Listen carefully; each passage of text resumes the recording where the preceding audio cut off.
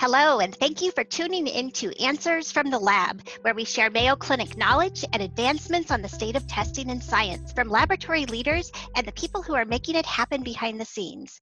I'm Dr. Bobby Pritt, your host, and a clinical microbiologist and the chair of the Division of Clinical Microbiology at Mayo Clinic in Rochester, Minnesota. For today's episode, we welcome David Grunst from our product management team at Mayo Clinic Laboratories for a test-specific podcast. Thank you, Dr. Pritt, and thank you, Dr. Patel, for joining us today to discuss our new test at Mayo Clinic Laboratories. Today, we are talking about one of our new developments in our sequencing assays, CSF metagenomics. Before we begin discussing the details of the new assay, please give us a brief introduction of yourself and your role here at Mayo Clinic. Thank you, Mr. Grunst and Dr. Pritt. I'm a medical microbiologist and an infectious diseases physician. My clinical practice focuses on developing and offering advanced molecular diagnostics for infectious diseases. For example, my team developed and offered one of the first laboratory-developed gastrointestinal pathogens panels, and developed and has been offering 16S ribosomal RNA gene PCR sequencing directly from clinical specimens for more than 6 years. Importantly, the work I do is truly the result of a large team of experts in advanced molecular diagnostics for infectious diseases. I would specifically like to highlight the expertise of Mr. Matthew Wolf, who developed the assay we are discussing today.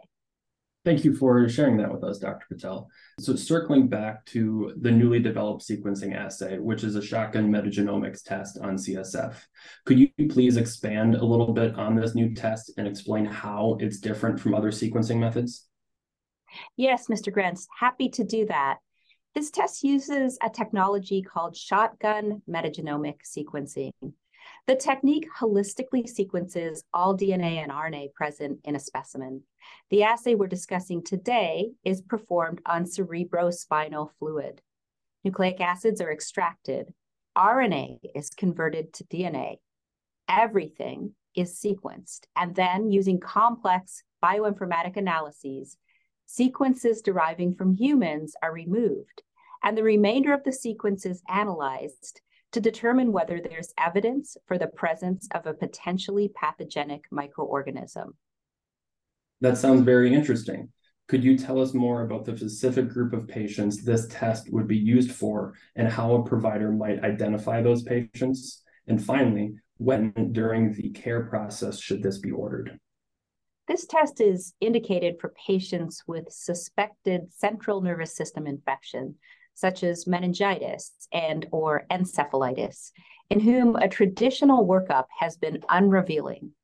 Traditional workup includes blood cultures and cerebrospinal fluid cell count and differential, as well as cytology, protein, glucose, gram stain, bacterial culture, and, if indicated based on patient risk factors, cryptococcal antigen testing. PCR for herpes simplex virus types 1 and 2, enterovirus, and varicella zoster virus, along with pneumococcal antigen or PCR testing, should be performed either as standalone tests or as part of a multiplex PCR panel. Then, if not already performed, a multiplex PCR panel should be considered if results of other tests are unrevealing. If a diagnosis remains unclear and the clinical presentation and cerebrospinal fluid parameters remain consistent with infection, the new test could be considered. The molecular and serology tests that you just mentioned are also offered by Mayo Clinic Laboratories on a variety of sample sources. Could you talk about the alternate test options that are available and how they compare? Thank you so much. That's a great question. There's a really long list of additional testing options for cerebrospinal fluid, some of which might be preferred over shotgun metagenomic sequencing, depending on the patient presentation, clinical background, and exposure history. For example, as you know, there are specific serological tests for syphilis and several arboviruses. And in addition to serologic testing for arboviruses, molecular testing can be considered depending on the agent and timing of infection. Fungal and mycobacterial stains, culture, PCR, and/or serologic testing are other considerations. Neuroimmunology testing might be considered as appropriate. And other considerations include PCR for Toxoplasma gondii, a free-living amoeba, or JC virus, to name a few. And finally, 16S ribosomal RNA gene PCR and sequencing, the assay I mentioned previously, will provide similar results to this assay, but just detects bacteria and not viruses, fungi, or parasites. It sounds like the holistic approach provides the best outcome for patients. If a patient does need this assay, how are the results used in their care? As you can imagine, central nervous system infections can be devastating.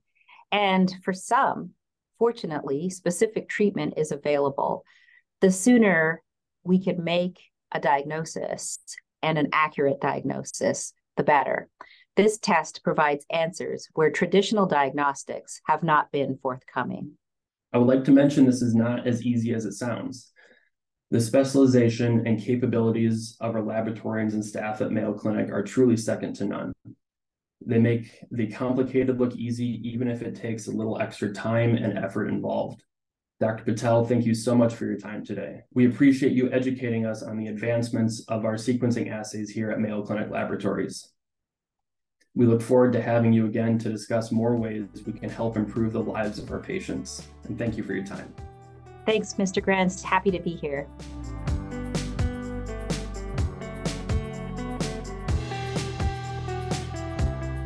Thank you so much for tuning in to Answers from the Lab. Be sure to subscribe to this podcast and don't forget to tune in every Thursday and every other Tuesday.